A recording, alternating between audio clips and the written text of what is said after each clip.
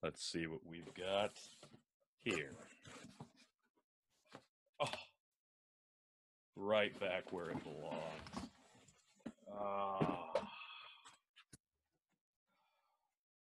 Yeah. That just feels right.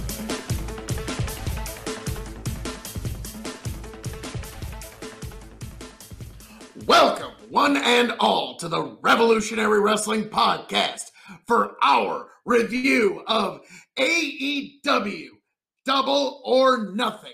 I am the devilishly handsome outlaw himself, your king of extreme, Phil KOE, joined by my indomitable broadcast partner, the one, the only, Tony fucking G, your 7-time champion.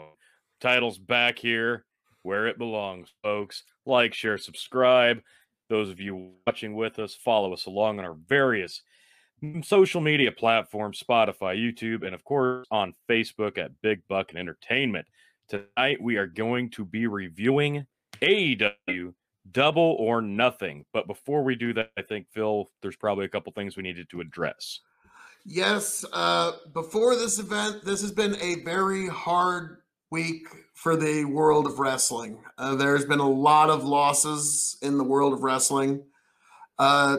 First and foremost, Shad Gaspard died literally saving his 10-year-old son. I raise my glass to you on that one, sir. Absolutely. He died much the way he lived, as a hero. He had previously stopped an attempted armed robbery.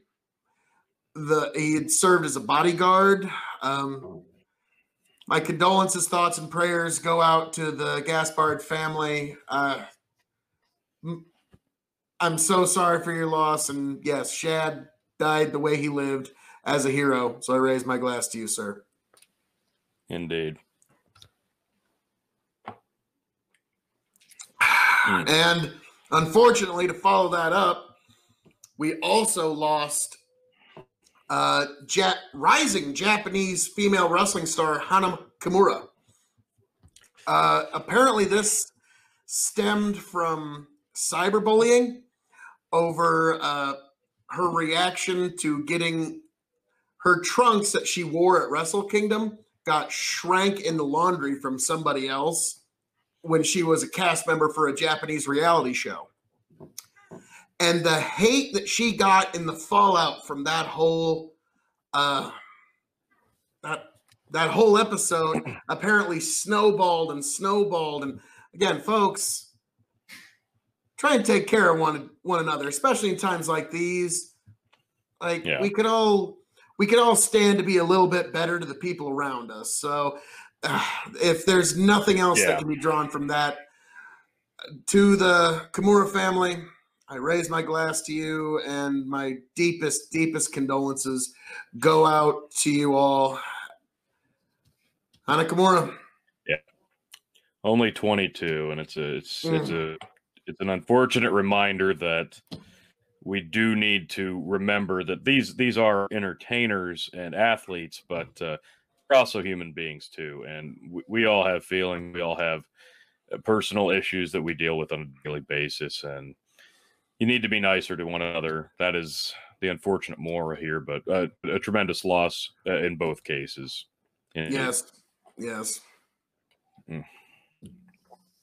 So, unfortunately, this is a much heavier need to say this, but in this sport, the show must always go on, and so we will proceed with the show. So all that being said, folks, we proceed on to our review of AEW's Double or Nothing pay-per-view.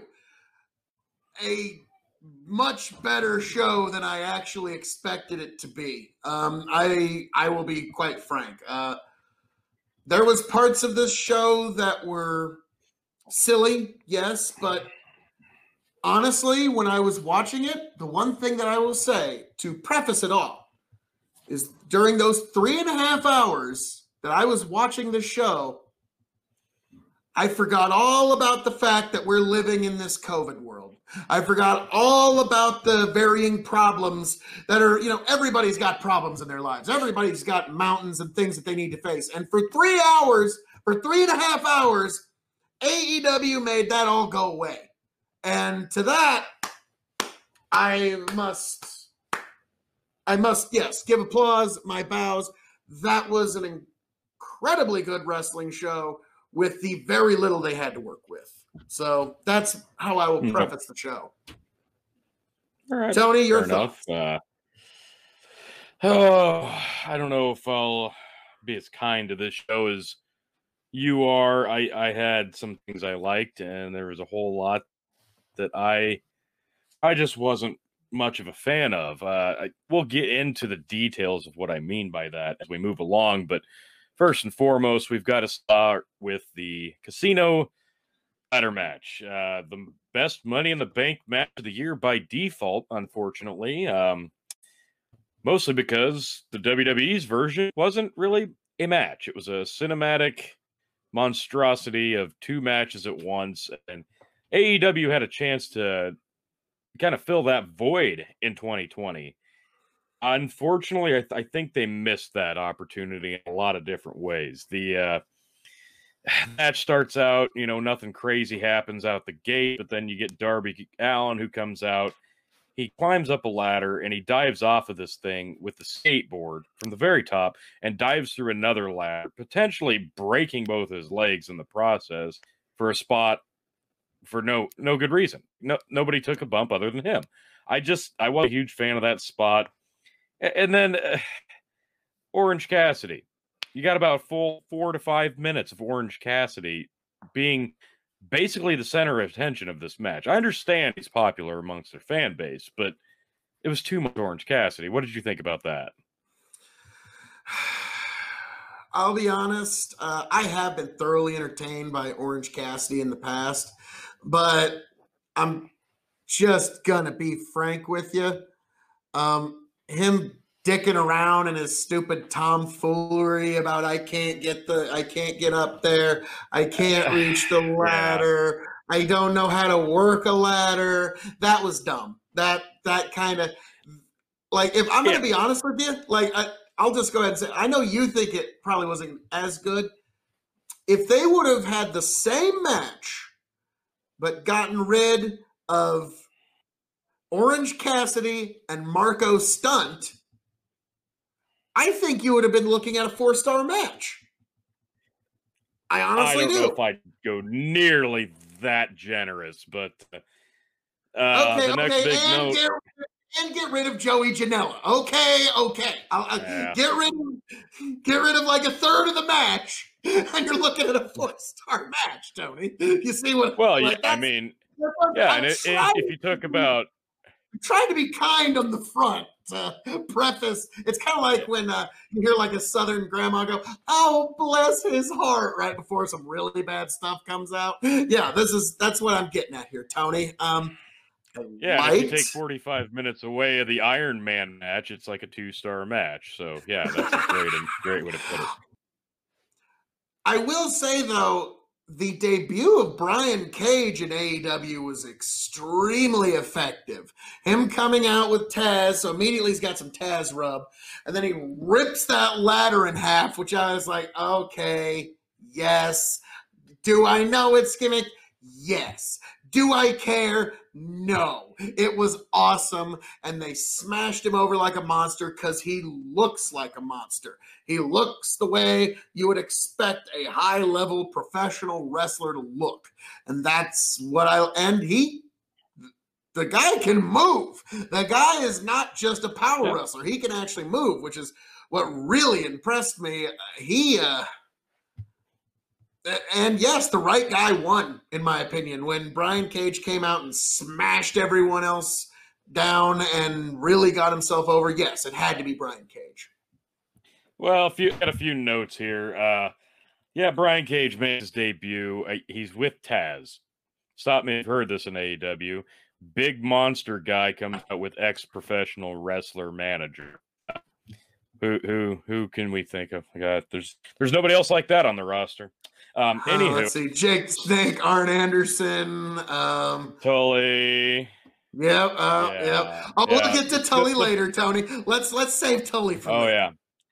So yeah, then of course Brian Cage climbs the ladder and Orange Cassidy plays sloth on his back trying to reach. I actually liked that spot because I it was giggled a bit at realistic. that. It was it was realistic. He's a small guy piggybacking, and he actually has better reach. And as much as I hate to say it, Tony, I think AEW figured out a way to smash a battle royal, or really a Royal Rumble, and a ladder match together in a way that actually works.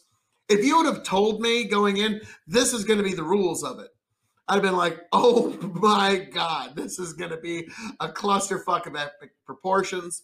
But no, they really pulled it off. They just kept it to 9 people. Everybody got their shit in. Everybody had 2 minutes to really work themselves over. And in terms of Darby Allin, you're saying it didn't mean anything.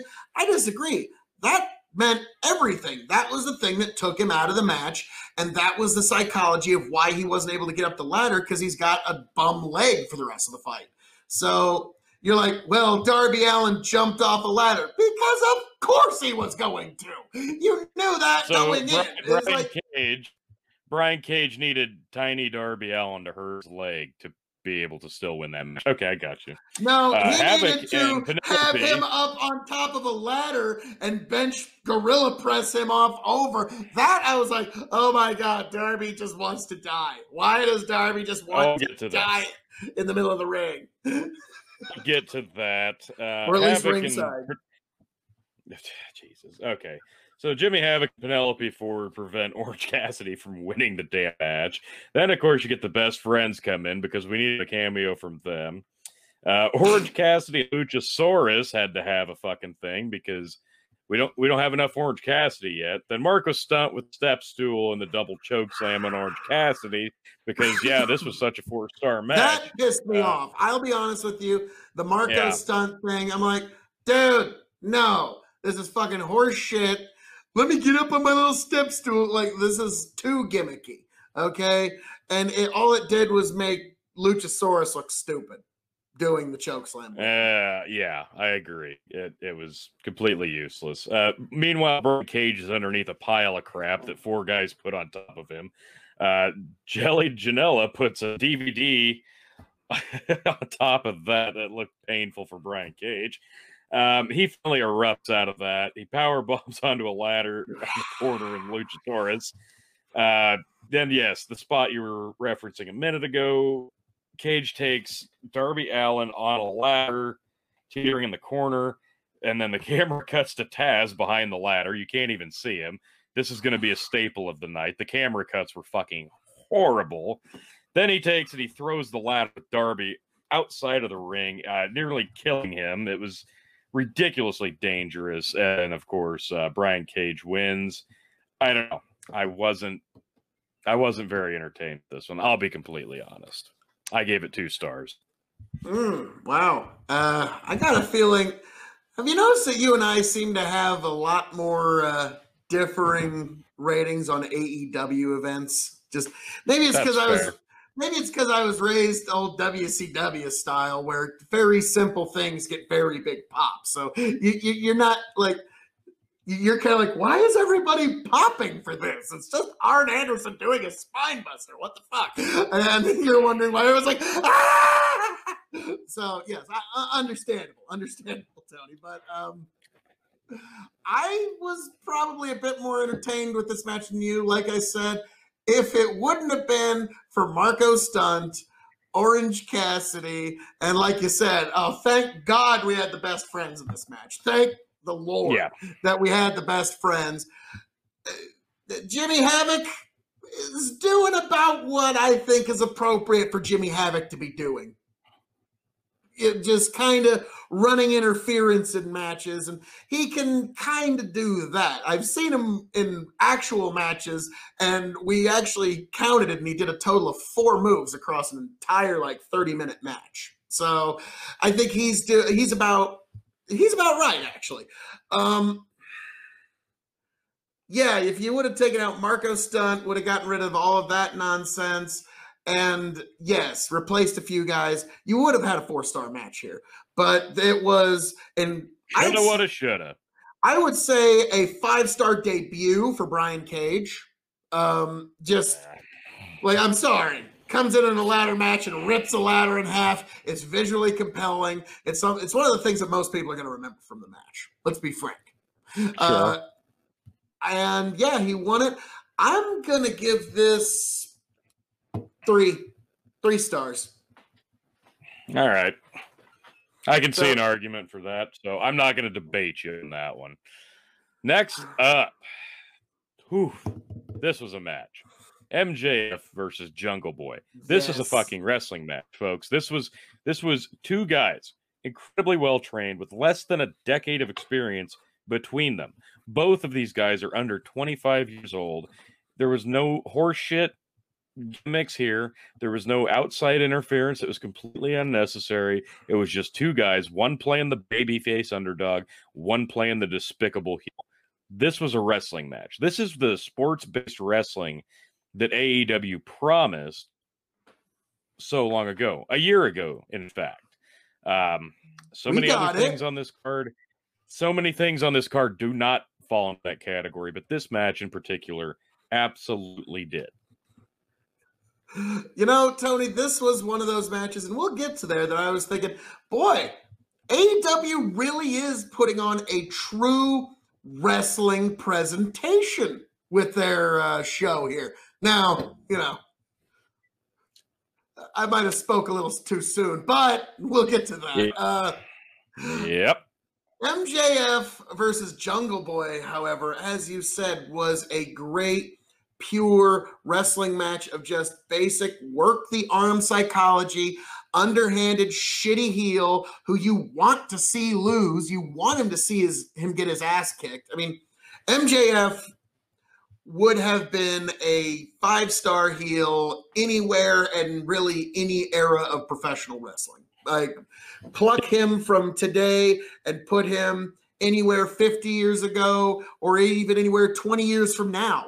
He would just be the perfect quintessential heel.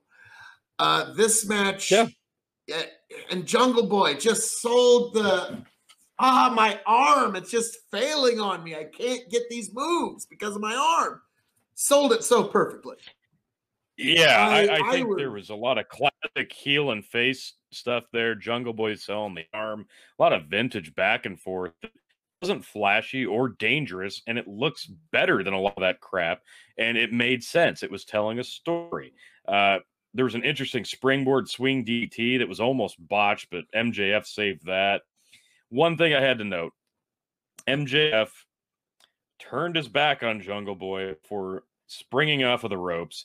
He must be hanging out with Kenny Omega a little bit. The reversed Hurricane Rana on the ring apron. Holy shit. Oh, yeah, that was pretty nice. Perfect. And yeah, he just went flat and he didn't move for a long time. That was that was one hell of a match. And it just ended with a wrestling move. It didn't end with some big, there wasn't even any interference. MJF just got the better hold at the best at that time. So, and I think that's, I agree with that. I agree with that, but I will say I was a little disappointed because I wanted him to win with Salt of the Earth because Jungle Boy had been selling the arm the entire match. I thought it only made sense that he wins with the submission there because he'd been attacking the arm the whole time. I get it. It was nice to see it finish that way. It doesn't happen a lot anymore. But I think all the selling of the arm, it only made sense for him to hit that submission that he's been winning matches with as of late. So what'd you give that, champ? I gave that 3.5 stars. I love that match. I'm going to be a little more generous than you, and I'm going to give that 4.25. I was thoroughly impressed. It was so smooth. Damn. It was, like I said, if that's one of those matches that if they'd have given it 10 more minutes and just a little bit more psychology, you'd have been looking at match of the year contender. But those two guys, if they stick with AEW long term, you could get years of main events out of these guys. So they've got a lot more gears to shift from here. So I'm really looking forward to that one, just in years to come. That could be their own potential Rock versus Austin. They have that good a chemistry. All right, gosh, I hope you're right, because I like both guys so much. Oh, yeah, I thought they did such a great job. Jungle Boy's got a lot of potential. MJF, it just doesn't have a bad night. He's good every damn time he's out there. Well, I mean, he is anything he's done. He is better than most. Let's be frank. I mean, he's no king of extreme, but he is pretty good. He's pretty good. So, kid's got potential. Yeah. All right, so here we go. This was supposed to be Britt Baker versus Chris Statlander, but instead we got Penelope Ford versus Chris Statlander. This is due to on Dynamite, we had Statlander and Sheeta pick up Nyla Rose and dump her on Britt Baker's ankle in the corner. Yep, that was not a safe what spot. The fuck? No, it was a completely unnecessary botch. Totally stupid. And honestly, so many people got hurt on the go home at Dynamite. Like I can't stress this enough. These people need to be reined in by themselves, and nobody's out there being a general directing traffic. And unfortunately, it's costing people injuries and spots on the pay-per-view. This match, I don't have a lot of notes here. Nothing to write home about. I can't stand Chris Statlander's gimmick. I get it. Some people like this stupid alien thing. She's from the Andromeda Galaxy, Tony, because that makes complete fucking sense. No, I can't even. I can't with this. Like, honestly, I don't know. I guess like it was kind of. She dove to the outside on both Ford and Kip, and she almost killed herself during this match. She's green as fuck. I'm sorry. She has a lot of potential. Switch the gimmick, fine tune her up a bit. She's got a lot of potential. Right now, she's dangerous, and her gimmick is terrible. Penelope Ford's at least coming along. She's got, she's give you that. She's a solid worker. I'll give her that. She had a match, didn't she, with this Chris Statlander thing. I'm not into it at all. I'll be honest with you. No. 2 stars. That's what I had. I like both girls tried.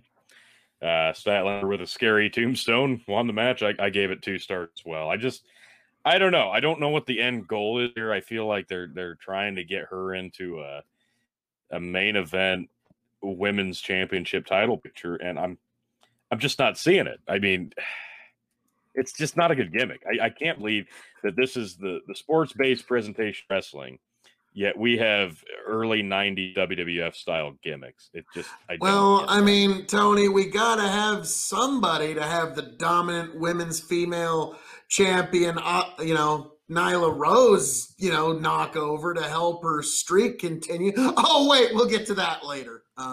We'll get to that. First, we've got to talk about Cody versus Lance Archer in the first ever TNT championship match. So I have a feeling you're going to be really, really, really high on this match.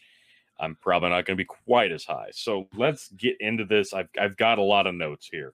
First and foremost, there was a lot of backlash about the belt. It literally looks like something I made on 2K17. Like the graphics literally look that way. Supposedly it's not completed yet, but we'll get into that. Well, no, the reason it's not completed, and you got to give them a pass on this, the company that's actually doing the finishing work on that belt has had to repurpose their entire factory to make respirators for the COVID-19 crisis. So AEW went, you know what?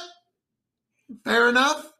We'll take a silvery belt for the night. We'll go with that. So, and that's fine. But I feel like pass. AEW's had plenty of time before us to get it. I digress. So Archer comes out and does his thing right past Mike Tyson, beats up a guy. Mike Tyson laughs, I guess. Cody eats Archer's big move right out of the gate. Why? Why? Because it shows that Cody's going to be on the back foot for the entire match. Gosh, he's not a mark for himself at all. Archer was playing Juggernaut very well throughout this early on in the match. Juggernaut. He countered the springboard with the springboard cutter with like a big pounce into Cody and just sent him flying. I really liked that. Then Cody took a flat back flip on the outside for no good fucking reason. Like it was a nasty thud. I'm like, dude, you're gonna herniate a disc that way. There's nobody in the audience. Who is that for? There's nobody in the front row that you needed to impress that fucking badly. Archer cutting promos on the outside mid-match. Now he decides to talk? Really? The fuck? Like, he's had Jake do all the fucking up into this point. Even when Jake wasn't in the building, Jake's cutting the promos for him. He's doing it mid-match now. All right. I can forgive that. I can forgive that. But another great camera cut by the top shelf video and editing crew. Sleepy Mike Tyson yawning. Yeah, Mike Tyson's yawning. That's what we cut to. We show Mike Tyson for the first time after the introduction. I was about to say, there's like 50, there's like 40 people around the ring. You have clear view when to cut, not to. But whatever. Hey, it's Mike. He's there. I'll allow it, Tony. I mean, he was there at WrestleMania 14, so he kind of knows wrestling at this point. So I do like the way that Archer plays the camera. It's a big move. He gets in there. He's looking the camera. He says something. I like that. He's playing Big Monster here very well throughout the match. Then you have the DDT and Spine Buster from both guys to each other in front of Arn and Jake. I liked that little nod. That was awesome. They didn't have to get too heavily involved at this point. It was a nice little nod there. But then you had Cody with a big flurry of moves, and Archer's kicking out with authority. Big flurry of moves? Big flurry of moves? You mean he hit the bionic elbow, he hit Dustin's finish, and then he hit his own finish and was still unable to keep the monster down. Let's give the moves a proper respect they deserve, sir.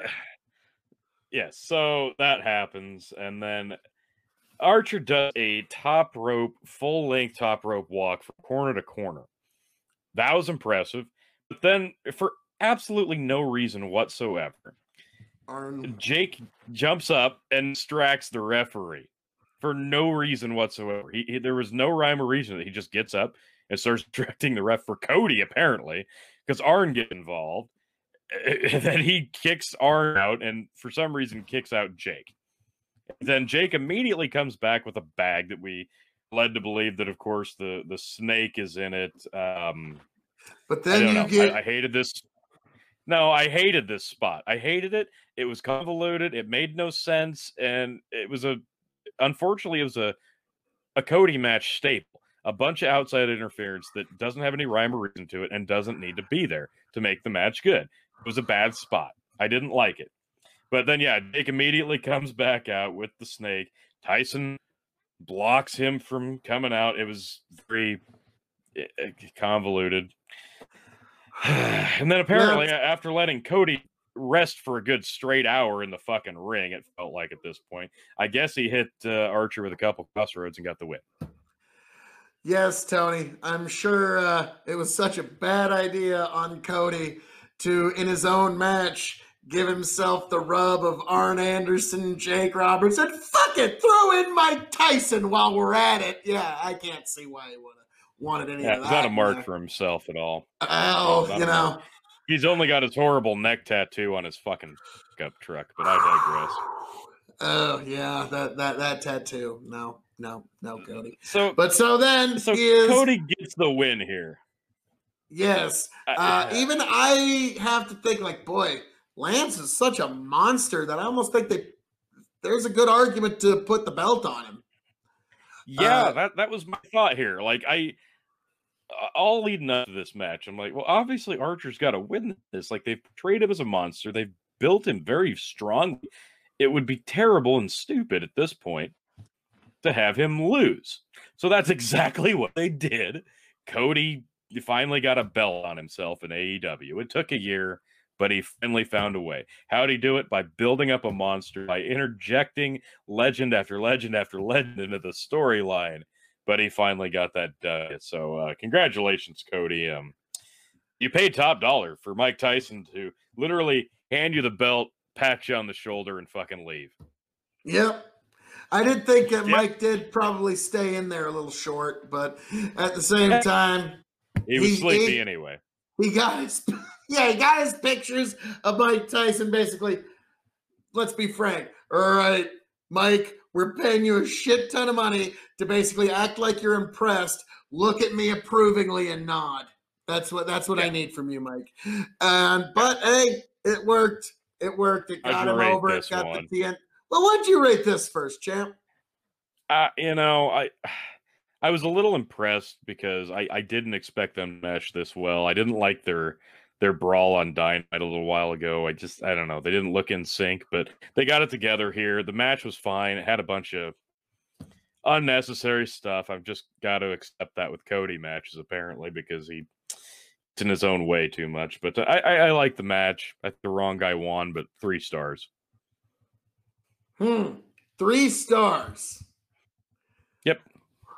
Well, Tony, I mean, if we start off at 3 stars, but then add a half star for each one of the Rhodes moves that Cody hit in succession. So it's a half star for hitting the bionic elbow, then a half star for hitting Dustin's finish, and then another half star for hitting a double crossroads. That lands us at 4.5 star match, Tony G. So I'm going to be honest with you. Are you fucking kidding me right now? Nope. 4.5 stars. I fucking loved that match. I was giddy when Arn knocked fucking Lance Archer off the turnbuckle. I was like, oh, ref, how could you throw out not all Arn? No, not Arn. And yes, I even liked it when Tyson got involved, and it was cheesy when he's standing there. Didn't care when he took off his shirt. I was like, fuck yes. And one of the things that made this match work, I'm going to say the real heroes of this show was the working crowd that they had around the ring that actually made it seem like there was some actual life. Like Jim Cornette had a good joke of, good fucking God, you think he could maybe even pay one cameraman to maybe cheer or clap or hooray, something, make a little ambience? And yes, this working crowd. 4.25. I believe I spoke clearly. Okay. This is just like Moxley Omega, Tony. Or no, Moxley Janela. You didn't agree with me there. You're not agreeing with me here.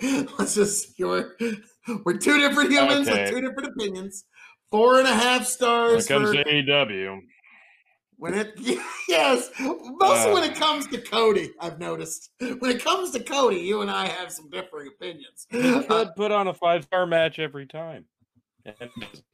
All right, moving along. He was close here. He was close, but there was a little bit too much hooey, and they didn't have enough time. And I think that the ending, plenty of time. The ending came too suddenly.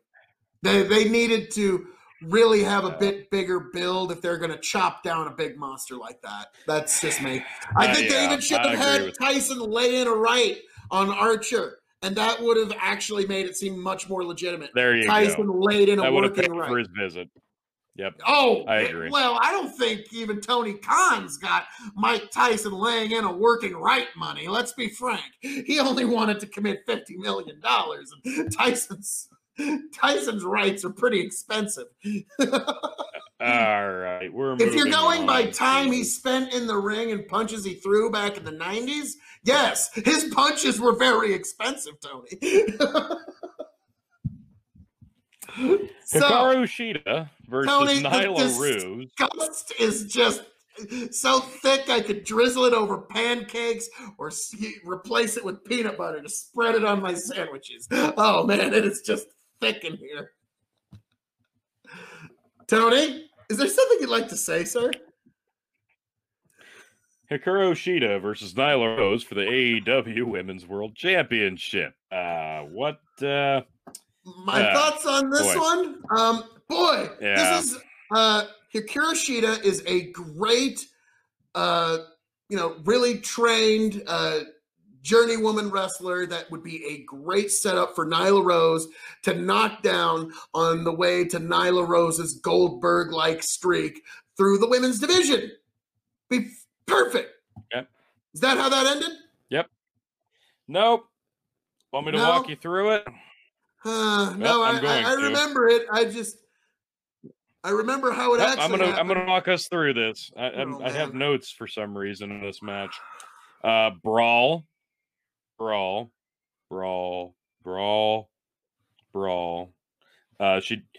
tosses Shida through a poker table and says, "Always bet on black." Brawl. More brawl. Camera cut to the ring, zoomed in on nobody, and nobody's in the ring. Brawl. JR says Rose has only been wrestling 6 years. Maybe don't tell people it's been that long. Big cross body on the outside, and camera cuts to the other side of the ring. Brawl. Big running knee into Rose into a poker chip. Not a bad spot. Shida plods along, lighting up Rose with a kendo stick, including a brain buster on a kendo stick. They're back in the ring. Clunky after the top rope knee. Rose up top. Shida throws a stick at her face. Falcon Arrow takes forever. 2 count. Shida with a running knee. 2 count. Looked like it should have been 3, but they were all out of position, including the ref. And then Shida hits another running knee after a big kendo shot to the head. 1, 2, 3. And Hikaru Shida is the new women's champion, I guess. Yeah. That was that match. That was a match. That it was. Yep. That had a bell that started at the beginning and a bell that denoted the end. That was indeed a match, sir. I gave it two stars for brawl reasons, I guess. Well, I mean, let's be frank. It was in the dead spot after that 4.5-star Cody match. The crowd was getting pretty exhausted, so they had to give him a rest there. What the fuck? But yeah, that working crowd of paid employees was getting a little exhausted, so they had to give him a rest. This match, on the other hand, wrong result. It was just like you said, there's nothing to write home about other than going through the poker table. Then she said, bet on black. And I was like, what is that even? What? I didn't get the reference there. Then the knee was nice. The running knee into the poker chip, that was neat. Yep. Then she had to hit her finish 67,000 times on Nyla Rose to get the 1, 2, 3. Wrong person won. They've just completely flubbed this entire Nyla Rose thing. They had lightning in a bottle and just let that go. 1.5 stars. There you go. Yeah. That's all that needs to be said about that one. Yes. Yeah, I'm truly over it already. All that needs to be said. Let's move on. Yep. Shawn Spears versus Dustin Rhodes. I will say this one was I get it. It wasn't long. Shawn Spears is out in a suit, talks shit to Dustin. They have him play Dustin's music. He doesn't come out. He turns and smiles. There's some nice little heel work. But then he has the ref start to count out. Music hits again. Here comes Brandy, because of course she does. She's got to get on TV somehow. Dustin from behind. Holy shit. I liked it. I liked the turnaround with Shawn Spears. I liked that whole where he turns around. Great. Yeah. That was pretty cool. That was great. And the camera angle shot where it reveals Dustin was actually pretty good. I liked, they did what they worked with the fact that they had a working crowd to work with them. And that was enjoyable. That part was enjoyable. Then Dustin Rhodes proceeded to have a brawn panties match with Shawn Spears. What the fuck? Including a bare ass slap. Yes, because, a little homage to the fact that he had to be the bizarre one for like almost a quarter of a century. So, oh man. And then, of course, we've got to mention Tully Blanchard's cameo in this match. Yes, he made an appearance. This, like, honestly, this would have been a really good match had they just left that out. Had they just not had the Tully Blanchard boxers. Okay, that was. Yep. Tully's face on Sean's penis. That was great. Yep, love that. Yeah, so, doesn't hits the finish, gets the 1, 2, 3. I gave it 2 stars. Gave it 2 stars. Well, I'm being a little conservative with this one, Tony, and I'm just going to give this 4.25. Okay. I'm kidding. I'm kidding on that one. Jesus. Okay. Okay. Fuck you. Yep, there we go. That's what I was after. Right there. Okay. No, you're actually right on. This was a 2-star match. There was a lot of hooey, but they got their shit in, and Dustin got himself over, and Brandy got herself on TV. So that's really the goal of every pay-per-view. How can the Rhodes get themselves over? Are you shocked the Rhodes are getting themselves over on a Rhodes-owned pay-per-view? I mean, really. Almost never, Phil. On to the world title match. Jon Moxley versus Brody Lee. Since you're going to probably shit all over this, let me intro this. Okay. Brody Lee comes out, and when he opens up his coat and he shows the world title and he looks into the camera, I can just see on his face, hey guys, hey everybody, still back at WWE? How y'all doing, folks? Yep, I just left. Look at me now. And then he walks down to the ring. Yeah, look at you not actually be the champion. Congratulations, Brody. You really Tony, he left a tag team jobber to now a guy in the main event scene in the matter of a few months. That's something to brag about. So I could just see that in his eyes. Now, that is the one thing I will give Brody. He has very emotive eyes. That's one of the things that compelled him when he was Luke Harper. They even had his little Minitron banners just like his eyes because he's got very compelling stares. When he came out, I liked the fact that there was the line of security. I liked the fact when Jon Moxley came out, he had he was really looking the part, looked like a viper ready to strike. I mean, he just looked coiled. It looked like there was tension here. And when the match started, I liked it. I was thoroughly entertained. I liked the fact that Brody was really getting himself over. I liked the fact that he really wouldn't stay down and that it took a chokehold to get him down. I like the fact that he also used, Bruiser Brody's big boot. That was kind of cool. So there was a lot that I liked in that match. I even liked through the rampway dirty deeds or whatever he's calling it this week. Okay. Sure. So, Tony, proceed to shat upon. Okay, so they're obviously very familiar with each other from the independents, from WWE, and now here. Everybody does a dive, including these two fucking guys. The heavyweight champion, a guy bigger than him. They all have to do a fucking dive because why wouldn't they need to do a dive? They're outside of the ring for what feels like an hour. There was a nice little spot on the guardrail. I did like that, but there's no rules here. There were supposed to be rules. I don't think there was any classification that this was a no DQ match, but for some reason they're outside for an hour. Brody's got a dozen guys out there, but for some reason Mux dinks around with the ring steps trying to get him in position, and then they just kind of cooperatively go onto the steps and he backdrops Brody through the ring bell table. Like, you couldn't have one of the fucking...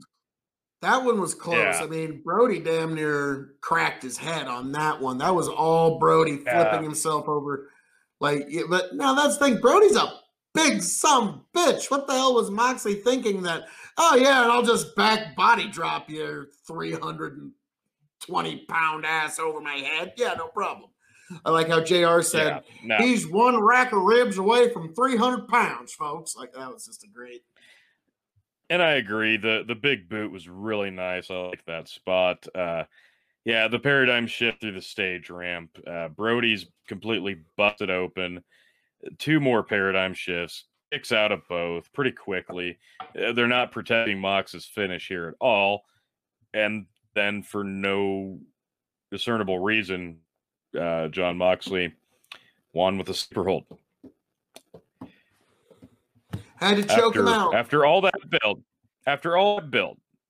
He had to choke him out. Dark Order and the Exalted one, and this I didn't think Brody Lee needed to win the title here, but no. I don't think John Moxley should have won this with a fucking sleeper hold. How am I right? I understand the ideal here, but you just buried him. You just fucking buried this guy. I disagree because it showed You're welcome to. He couldn't keep him down with a standard wrestling maneuver. It took straight up choking him unconscious to get the W. And now you've got a new guy that's a gate holder to the main event.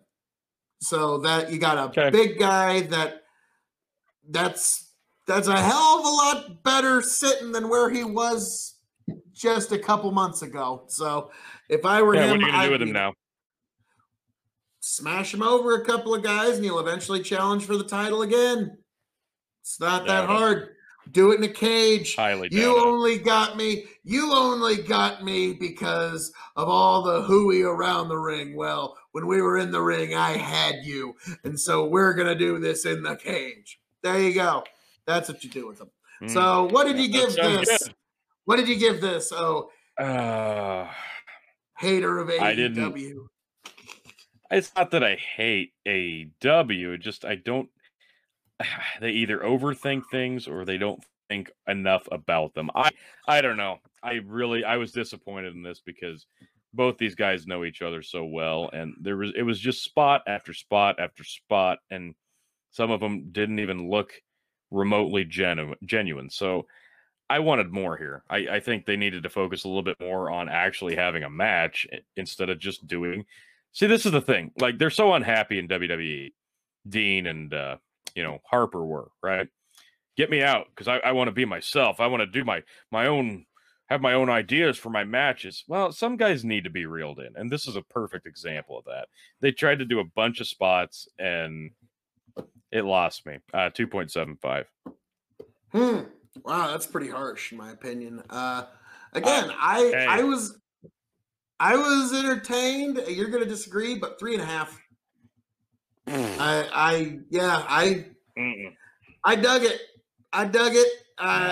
It conveyed what it was trying to convey to me, anyways. You might not have dug it, but I totally did. So, all right. So, well, boy, I can't wait for this one, then, folks. We're finally here. I don't know if I can do this. Okay, so the Stadium Stampede. Let's. I didn't even take notes here. This was gonna be frank. You're not gonna like this team, but at first it wasn't catching me. But by the second half of it, I liked this match. It really, I liked when Jericho, I want to call back on the play. I like when they had to go into the referees. To look back on the play, and they were doing the Northern Lights suplex for 100 yards, and he got a yellow flag for excessive Alex Wright celebration. At that point, Tony, I was laughing my ass off. I was like, okay, god damn it, this has me. And then, top it all off, Hangman Page, Jake Hager have a classic Western bar fight where literally Hangman gets run across the bar That had me. Kenny Omega shows up out of nowhere, bends over, and helps with the slingshot lariat. So Hangman was able to get it on Jake Hager and take him out. And then Kenny Omega and Hangman Page have a drink between themselves, coming back together because this is a time for solidarity in these trying times. So my recollection of this match goes a little differently. It was a clusterfuck. You got these guys all coming out in football gear. The ring's in the middle of the football field. You've got Jericho the cheerleaders. was the team captain, sir. I mean, come on. Yeah, okay. And those were the numbers that his father actually played under when he was a professional hockey player. So that was kind of neat. And also, before you shit on it, I just got to say, Sammy Guevara was one of the MVPs of this match. That was he did incredible. But anyways, I'll get there. And he did start out hot when Hangman finally decided to show up after the fucking Lord of the Rings clash at the very beginning. Guevara gets chased out of there by Hangman on the horse. Guevara, yeah, he really did bring an A game to this one. He's really kind of shined in this role as asshole comedy bit. I'll give you that. He disappears. Hangman gets lost and decides, fuck it, I'm going to go to the bar. He's gone. Then, Jesus, this might as well have been an elimination match. The fucking, oh God. Okay, Ortiz and fucking Matt Hardy. That part you do notice I suspiciously you left out of that my... one? Did you? You'll notice that I suspiciously left that one out of my positive praise for this match. That was the one point where I was like, okay, so this pool is filled with the waters of the lake of reincarnation. Oh, no. Yeah. Oh, so no. Matt Hardy's going to smear his Matt Hardy all over this. Proud and powerful double team Matt Hardy. And there's a pool in this football stadium because, of course, there is. And yes, they do. They drown him. And they bring him back up. And there's a camera in the water. And it cuts to him going, doing his thing underwater. And he comes up as a different iteration of Matt Hardy every time. This was fucking ridiculous. He's wearing different clothes. This is so stupid. This is not getting me at all. But he takes one of them and he duct tapes him to the fucking wheelchair. Then he throws the other one in the ice chest and locks this him will in there. help No, he had one of the better lines with that one. Here you go. This will help your inflammation. Like that was when he threw him in the ice chest. I'm sorry, Tony. Even that, I hate to say, that even got me back. Like I was not a fan of the whole Hardy nonsense, but that even damn it, got me back.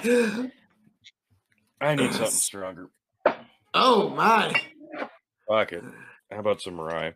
Okay, so yeah, the bar fight. I did enjoy the bar fight a little bit. It wasn't bad. I liked Hager walks in. We here to drink or fight? Well, both. So he pours him a drink, slides it over to him. They take the drink. Then they had a bar fight. I would have liked to seen this segment maybe on Dynamite, not in the middle of this match. I get it though. This was what this match was. The bar fight was fine. I liked it. They him and Omega come together, like you said, and they dispose of Hager. Oh boy. Okay. Now we've got Jericho, who does a bunch of... Oh, yes! I almost forgot his Judas effect. Bunch of goofy-ass shit. The mascot gets the Judas effect, because of course it did. He challenges the call with Aubrey, calls her a shitty ref. Fuck me. And yeah, the Bucks do the fucking jumps off the goalpost and the 100-yard Northern Light suplex. God damn it. That took me completely out of it. Like, Jesus Christ. Nobody believes this for a second. I loved it. Like, if you were going to show somebody that doesn't watch wrestling one 10-minute strip of wrestling, this would be what you show them, because it would actually get them into it. They'd see, like, okay, this is actually pretty funny. This is disagree 100%. Disagree 100%. Jericho fucking wears a traffic cone on his head, makes a goofy face. He gets taken out, and Hangman drives the line marker across his penis, and I Jericho's forgot about done. that. That was So now awesome. we've just got Samu Guevara. He's flopping around on the field after the Northerns, and he gets the automatic sprinkler to the face. That was kind of funny. He sells getting beat up by a sprinkler. This kid is brilliant. He's fucking brilliant. So that was good. So he gets chased down in the golf cart again by Hardy and Omega. He gets away. He finds his way up top onto a thing. Omega gives him the one-winged angel off of it off of the stands through a platform, and there you have it. That was the match. The Elite win this Stadium Stampede thing. This wasn't a match. This was a fucking cinematic match, and I will not be grading it on a match scale. Go ahead, well, Phil. I mean, we did for the Firefly Funhouse match and the Boneyard match. I rated those on a cinematic scale. What was your cinematic rating on that, sir? On the Boneyard, I want to say it was an A-, maybe an A+. It was an A for sure. The Firefly Funhouse, I may have given a B+ or an A-. I don't remember. I was so confused. I gave them both 5 stars because I was just blown away. The Money in the Bank match, I gave like a C+. So I think I gave the Firefly Funhouse a B+. This one, I'm like, if I wanted to sit down and watch it again and I wanted a good laugh, I could do it. But I'm not sitting down to watch this for wrestling. Like, this was the culmination of the stable versus stable. That's what happened here. I hope this isn't the end, because it wasn't the way to send this thing off. Oh no, we'll get the blood and guts match when the crowds come back. Maybe. Oh, that's happening. I'll give this a C on a cinematic scale. Wasn't a wrestling match. It wasn't as good as the Boneyard match. No, not even close. It was as good in a different aspect than the Firefly Funhouse match. It was universes better than the Money in the Bank match. I think it was equally as good, if anything. It was just as comedic and stupid. It was. There's a difference between bad comedy and good comedy, okay? Big fucking difference. Oh, give me a break. Fuck me. Come on. Because it matters what the logo on the fucking thing was. Those were identical matches with different guys. It was the same type of humor. It was the same exact fucking sports entertainment crap that AEW swore against. That's what this was. It was just independent guys doing it with their independent humor instead of the sports entertainment guys' based humor. That's the only fucking difference. This was not a wrestling match. And all the AEW fanboys pining over this thing need to fucking look themselves in the mirror and admit that this was no better than the fucking Money in the Bank match this year. Give me a fucking mirror, mirror on the wall. Who had the best clusterfuck match of them all? It was AEW this particular time. Wow. What a mountain you climbed, AEW. My God, you really set the bar high. Tony, you are really not going to like this, but this is also a great match to show people who are diehard football fans that, wrestling is willing to kind of play around with the concepts of sports and trying to reach across the aisle a little bit to other folks that like other forms of entertainment. Yes, like my brothers who are huge football fans, I'm going to show them about 5-10 minutes out of this match, and they're actually going to dig it just because I know their sense of humor. You're really not going to enjoy my rating, Mr. G.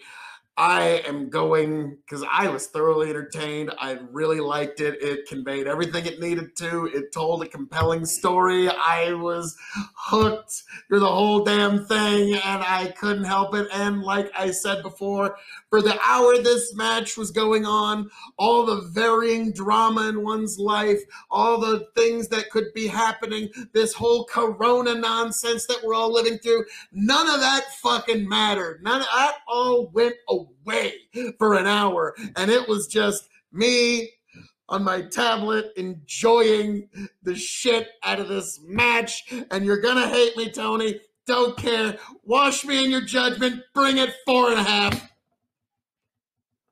Yep. 4.5 stars. I fucking loved that match.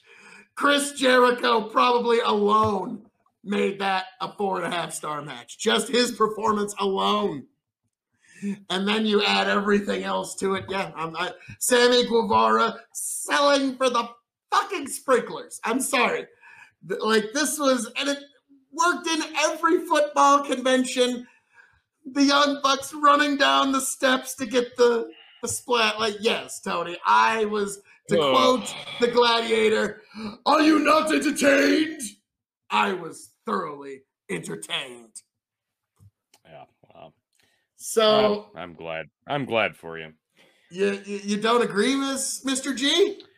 Not even remotely close. This was not a match. This was a cinematic clusterfuck. No. It's no different than any of the crap that WWE's doing. It's just not. And you know what? Another year or two of this, and I think even the hardest of heart AEW fans are going to wise up to it. They need to get back to the wrestling that makes them better than the WWE. Yes, and that's the guys like MJF and Jungle Boy, what they put on. There you go. But and Tony, if he doesn't get in his own way. Yes, but I'm going to disagree with you here on their presentation. It's not the exact same, because WWE, when they had to get rid of their crowds, they downsized and they got everything as small as they could to try and cover for the fact that there's no crowd. AEW, on the other hand, went as big as they possibly could. We're going to have people in the arenas. We're going to fill it with noise.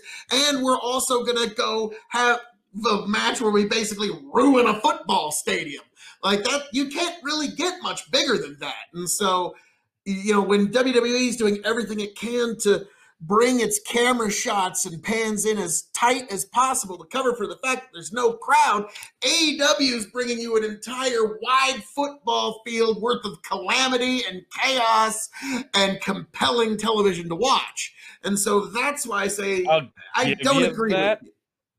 I'll give you that, but it doesn't make that match that good. So we'll have to agree to disagree and revisit on the cinematic matches at the end of the year, which this will be in. I don't ever agree to disagree. That's unfair of you, sir. Well, we'll agree to disagree on that. Well, I don't agree to disagree. I never agree to disagree, and that's just something that people say when they don't have better arguments against the King of Extreme. So I don't need to argue. That wasn't a wrestling match, and we were a wrestling podcast. So yes, you go ahead and fight the good fight for that one, Phil. Congratulations. Thank you, Chris Jericho. Thank you, Kenny Omega, Sammy Guevara, all the Elite, and all the Inner Circle.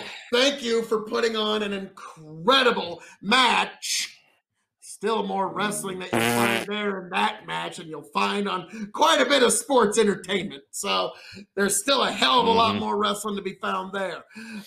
Thank you for putting on something that thoroughly entertained me anyways. Like I said, I was able to forget about this whole weird, wild, wacky world that we got here for at least an hour. And that's what y'all are trying to do, and you accomplished it perfectly. So thank y'all, gentlemen. So, Tony, is there any last things you'd like to say about this particular match? No, I'm completely over it. Oh, you're over it. Ouch. All right, folks. Well, as I am known to say around here, all that being said, this has been our review of AEW. Double or Nothing.